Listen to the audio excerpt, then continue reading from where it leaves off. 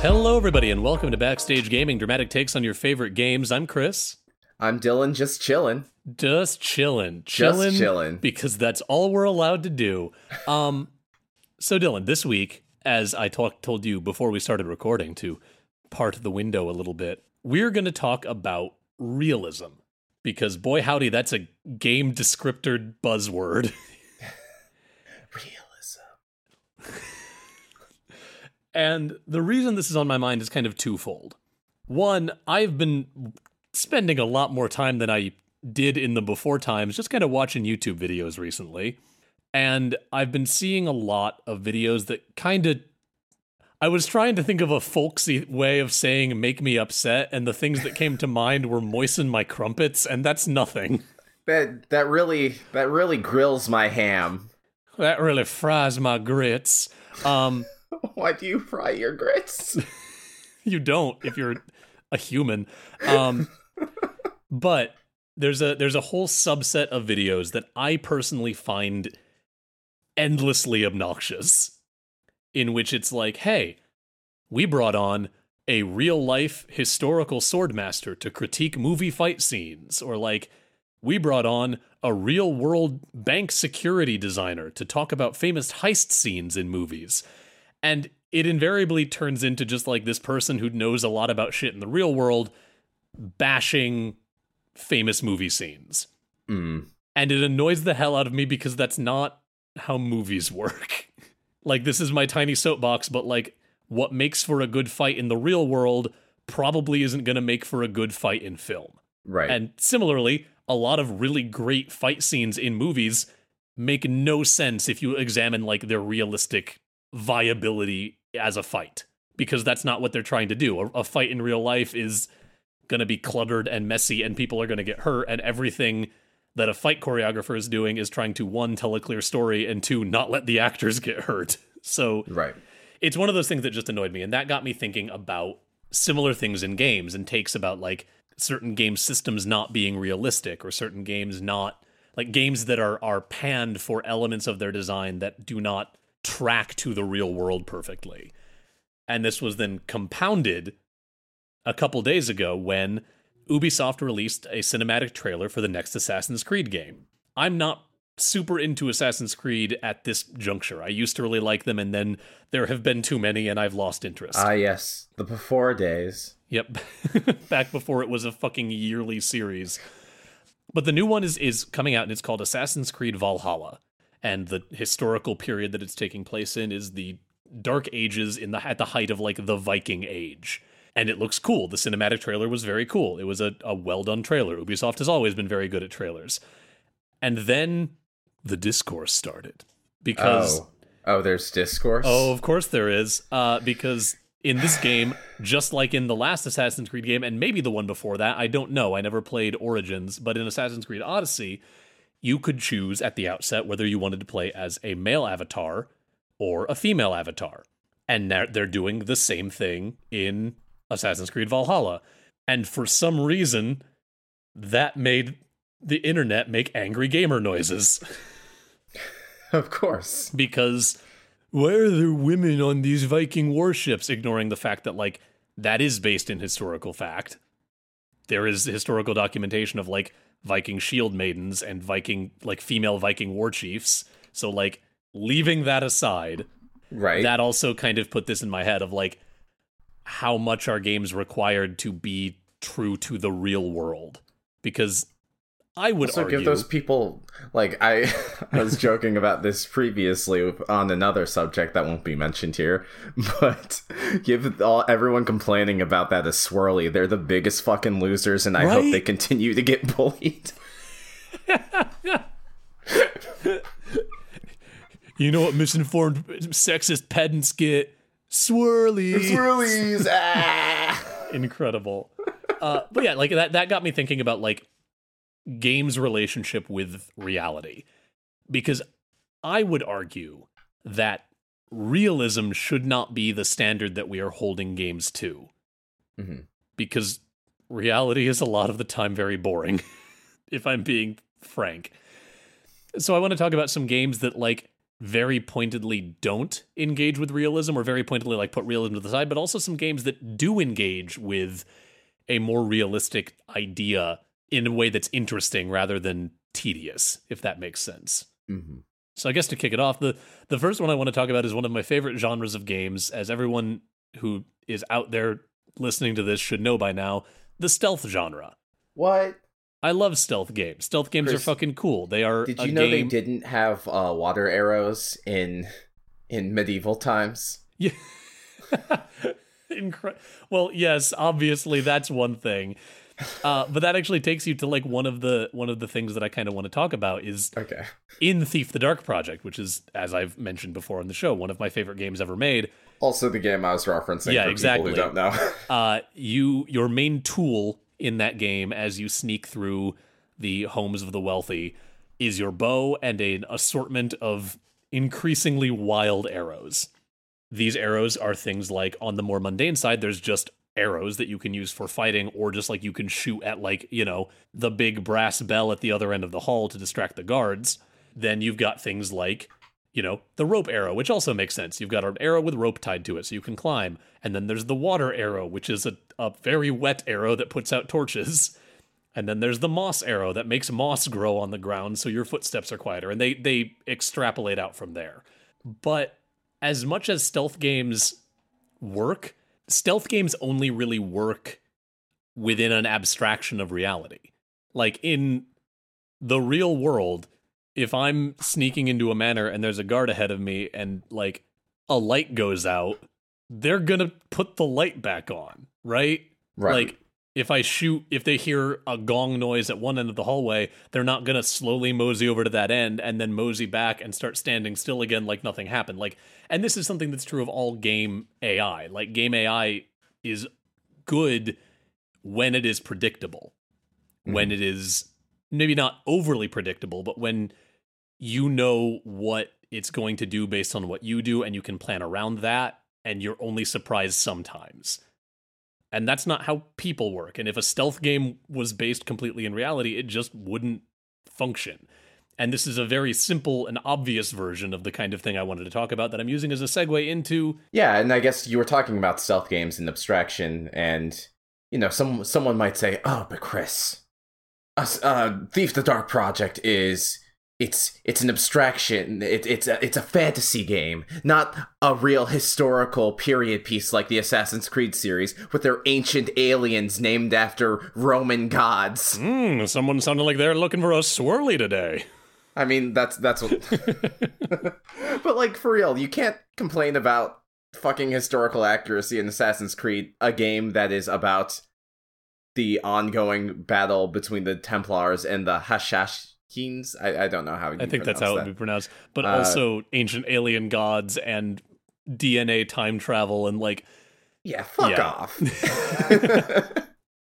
Like, come on now. The Apple of Eden was real, guys.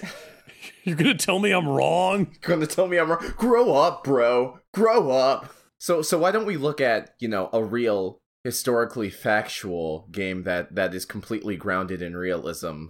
Let's look at Metal Gear Solid 3 Snake. Yep. Totally. I mean, I don't want to be too real, but the final boss fight of Metal Gear Rising: Revengeance proved to be a little prescient. A little prescient. Yep. But anyway, let's talk about Metal Gear Solid 3, because Metal Gear Solid 3 is a game that is full of abstractions, but also has a couple of, like, really fun nods to hyper-realism. Yeah. Metal Gear Solid 3 is... and it's weird that I'm bringing this up now, because I was thinking about this during work, because, oh my god, I was so bored at work today. Oh my god. But, like, you know, Metal Gear Solid 1 is a pretty, for the most part, 90% of the time grounded science fiction romp. Yeah, and the other 10% of the time you're fighting a tattooed shaman with a minigun in a freezer. Yeah, exactly. Schlocky action. I love it. Metal Gear Solid 2 is... Yeah. Metal Gear Solid 2 is like a metatextual, like... I don't really know if I can call it cyberpunk, but like it has elements of cyberpunk. Look at itself and the series it belongs to. And then you have Metal Gear Solid 3, which is a science fantasy period piece that takes place in a jungle in Russia. And that's a wild combination of genre descriptors, and I love it. Right. It's really accurate. Let's talk about the Russian jungles for a second.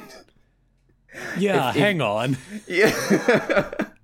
Like, I'm not saying that there's a lot of overlap between Assassin's Creed fans and Metal Gear Solid fans. However, I will say that one of the alternate costumes Snake has in Metal Gear Solid 4 is an Altair costume. It's not. It is. Yeah, I can't remember if that was like a pre-order bonus or DLC. I'm trying to decide if that is more or less wild than the Prince of Persia outfit in For Honor. I'm gonna go ahead and say more. Yeah, but not by as much as I wish it was.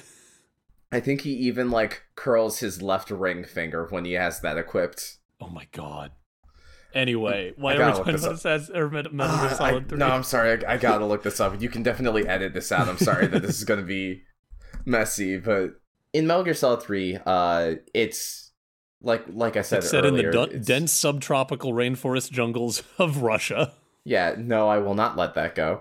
But I think what it does is it and I guess someone could argue, yeah, but that's like James Bond. It's not going for realism. But it's also like, yeah, shocker. The fiction is honoring other fiction.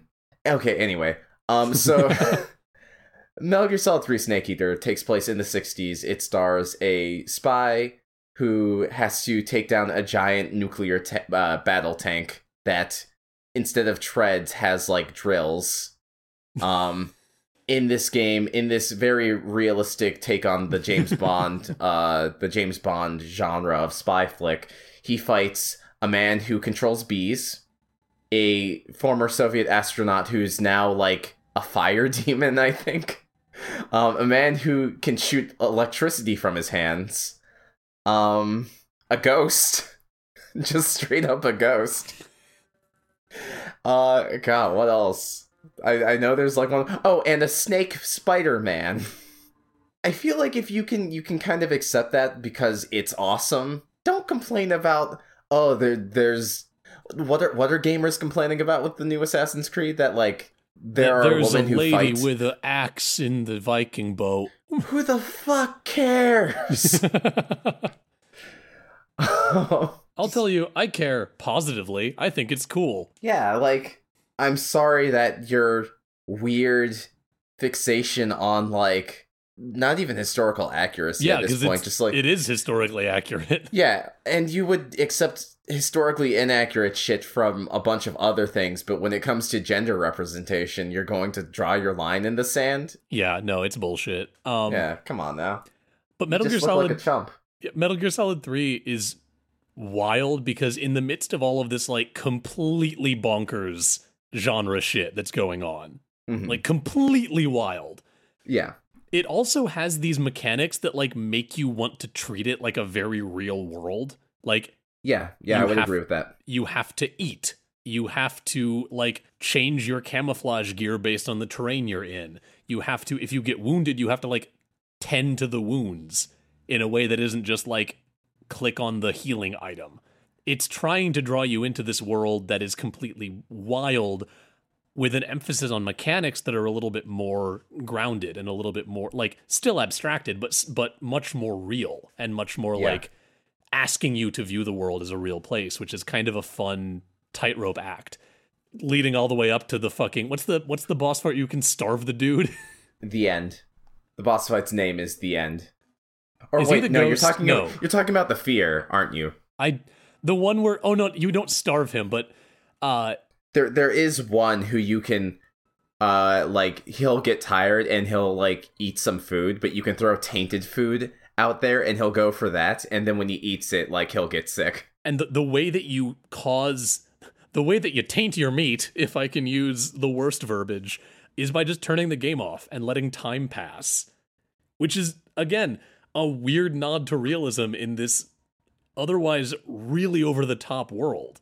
And it's part of what makes Metal Gear Solid 3 so unique, is this weird balance between, like, I won't say very grounded mechanics, but more grounded than most mechanics. It tries to create an illusion that like everything that's going on in the game is like its own real organic thing. Yeah. It almost has the same vibe as something like No Man's Sky. I was gonna say Pokemon Gold. Yeah. Where, or Majora's Mask, or all of those games that are built on systems that kind of like, I think I've heard someone refer to them as like clockwork games before. Yeah. Where like the whole game is composed of all of these different systems that are kind of running on their own axes, and where they intersect is where like the AI takes over and you kind of have to like figure out what's going to happen. Mm-hmm. And it's a cool way of drawing the player into it, making those elements a little bit more realistic. Yeah. I think something we talked about before we started recording that I don't know if you touched on was, in addition to the fear, there's also the end, where if you save the game while you're fighting him and turn the game off and wait a week, he will have died of old age. Oh my god. I forgot about that. Yeah. So Metal Gear Solid 3 does a lot to like make itself feel real, but it also doesn't limit itself to that. It's not going for Splinter Cell, it's going for Metal Gear Solid. Yeah. See also the weird, like, futuristic, we don't even have this technology that exists in 1985, circa Metal Gear Solid 5. Yeah. See Metal Gear Rising Revengeance, the fucking jet propulsion rocket katana wielded by Jetstream Sam. I said my sword was a tool of justice, not to be used on the weak. I love it. But to wrap up, I want to talk, since I kicked us off with Assassin's Creed, I want to wrap us up with Assassin's Creed. Oh, good. And I want to talk about the first Assassin's Creed, because in a lot of ways that was the most grounded of the games. Mm-hmm. Like, the ancient alien tech only comes in at the very end. And you don't even know it's ancient alien. Yeah, until... it's just weird magic tech. Yeah. And it's the most, of all of them, it and Assassin's Creed 2 are probably the most, like, set in the actual historical period that they're about. And Assassin's Creed 1, and I think I've talked about this on this show before, but it remains my favorite design decision about that game. And it remains the reason that, like, even with all of the quality of life improvements that came with the later games in the series, Assassin's Creed 1 is still my favorite. The way that the missions are set up in Assassin's Creed 1 is you get to whatever city the mission is going to take place in, you go to the Assassin's Guild, and they tell you, all right, this is your target. Go gather information about them. And you gather that information by doing, like, one of, I think there's 4 or 5 different kinds of missions. You either tail a target to an alley and beat them up so they talk, you pick someone's pocket, you sit on a bench to eavesdrop on a conversation, Is that it? That might be it, honestly. It's been a while since I played Assassin's Creed 1. Mm-hmm. But if there's more than that, it's only like 1 or 2 other options. So they're very simplistic, and they on the negative side, they do get old. Like, you're doing the same thing before every mission. And then once you do those, you go back and they're like, okay, now you can go do the mission. And like, usually there's a little bit of like an event happening that you are interrupting via assassination. I can't believe the first Assassin's Creed is actually just Sly 2 and 3. It's not that. But what I love is that if you're just playing the game, you can go and do those missions and, like, you know, tick the boxes and then go and run right up and do the stab and run away. Mm-hmm. But what those missions give you, beyond just being the boxes you have to check to go forward, are they also give you, like, pieces of information. So, like, you might pick someone's pocket, and then if you look in your menu after doing that mission, you might have, like, a map of where on the rooftops all the archers are going to be positioned during the speech that you're going to be assassinating during.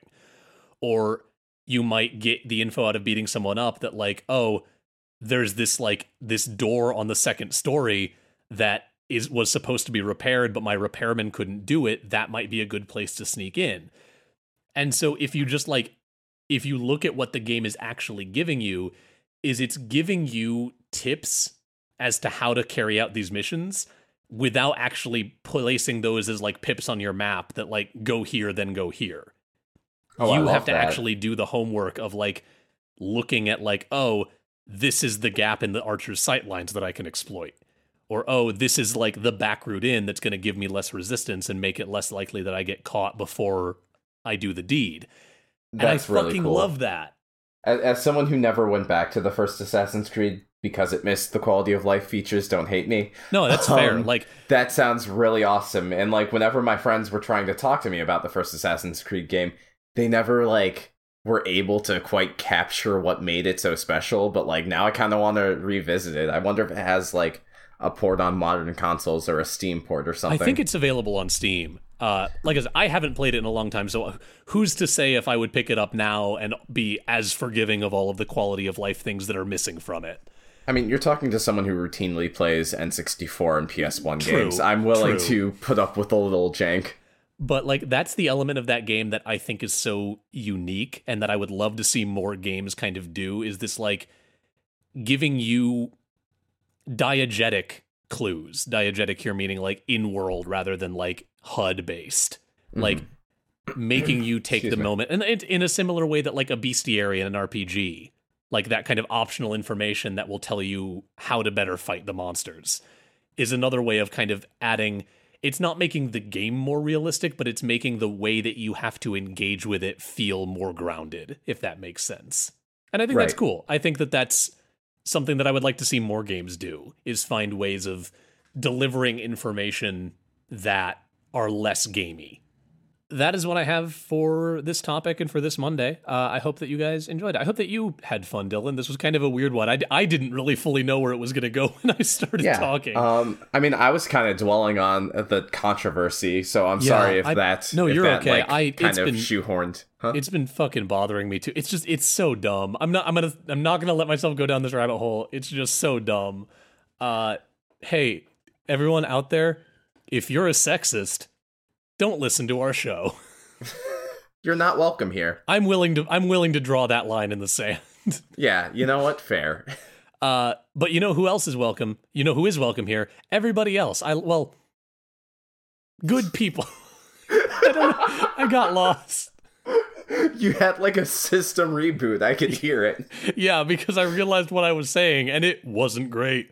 All right, Chris, what you need to do is you need to insert like the Windows XP boot up noise. Just really faintly. Anyway, I hope you enjoyed listening to the show, everybody. I love you. And we will be back to talk to you again on Thursday. Until then, thank you for listening to Backstage Gaming. If you like our show, remember to leave a rating or review on iTunes or wherever you get your podcasts. We're also available on Spotify, on Stitcher, on the Google Play Store, on a whole bunch of podcatchers. Also, you can find us at our website if you want more info about us, if you want to reach out to us via our contact form, if you want to know more about me and Dylan, or if you want to know about some of the terms we use on this show. I hope you'll check it out. It's over there at bsgpod.com. If you want to check us out on social media, you can find us on Facebook and on Twitter, where our handle is at BSG_cast. Did that all without looking at the document, had to pull it up. Anyway, if you want to engage with us or talk about any of the things we discuss on the show, I recommend you use that hashtag BSGpod. Also, huge thanks to our friend Brendan French for the key art he has provided our show. If you want to check him out, you can find him on his Instagram at instagram.com/BrendanFrenchArts. I realized I just plugged the wrong site first. It's fine. You can also find him on brennan-french.squarespace.com. His name is spelled BRENNEN. And then for his Squarespace, it would be -French, but it's fine. You can also find his Twitter. His handle is at Brennan_French. Thank you also to our friend BioQuery. He is the musician behind our theme song, Dot Sound Radio Volume 1 Instrumentality. If you like his music, you should check him out at his SoundCloud, which is soundcloud.com/BioQuery. That's BIOQUERY. Or you can search for BioQuery on Spotify. Thank you to the HP Video Game Podcast Network for having us on the network. They are a great network full of video game podcasts. And if you like our show, you'll probably like some of theirs. So go check them out on Twitter at HPVG Pod Network. And thank you, of course, to you, all of our lovely patrons, or people who will soon be our patrons. It's thanks to you guys that we are not losing money making this show, and that means the world to us, and we appreciate each and every one of you. And if you want to help support the show too, you can go check out patreon.com/BSGpod. That is all I've got for today. We will talk to you again on Thursday. And until then, don't be sexist.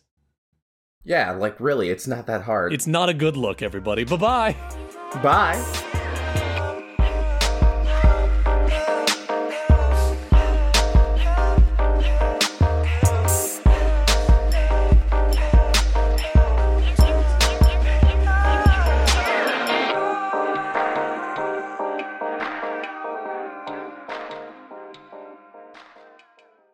Mother's Day is almost here, and you can get her the most beautiful time-tested gift around. A watch she can wear every day from Movement. Whether mom's into classic dress watches, rare and refined ceramics, or tried and true bestsellers, Movement has something she'll love. And right now you can save big on the best Mother's Day gift ever with up to 50% off site-wide during Movement's Mother's Day sale at MVMT.com. Again, that's up to 50% off at MVMT.com.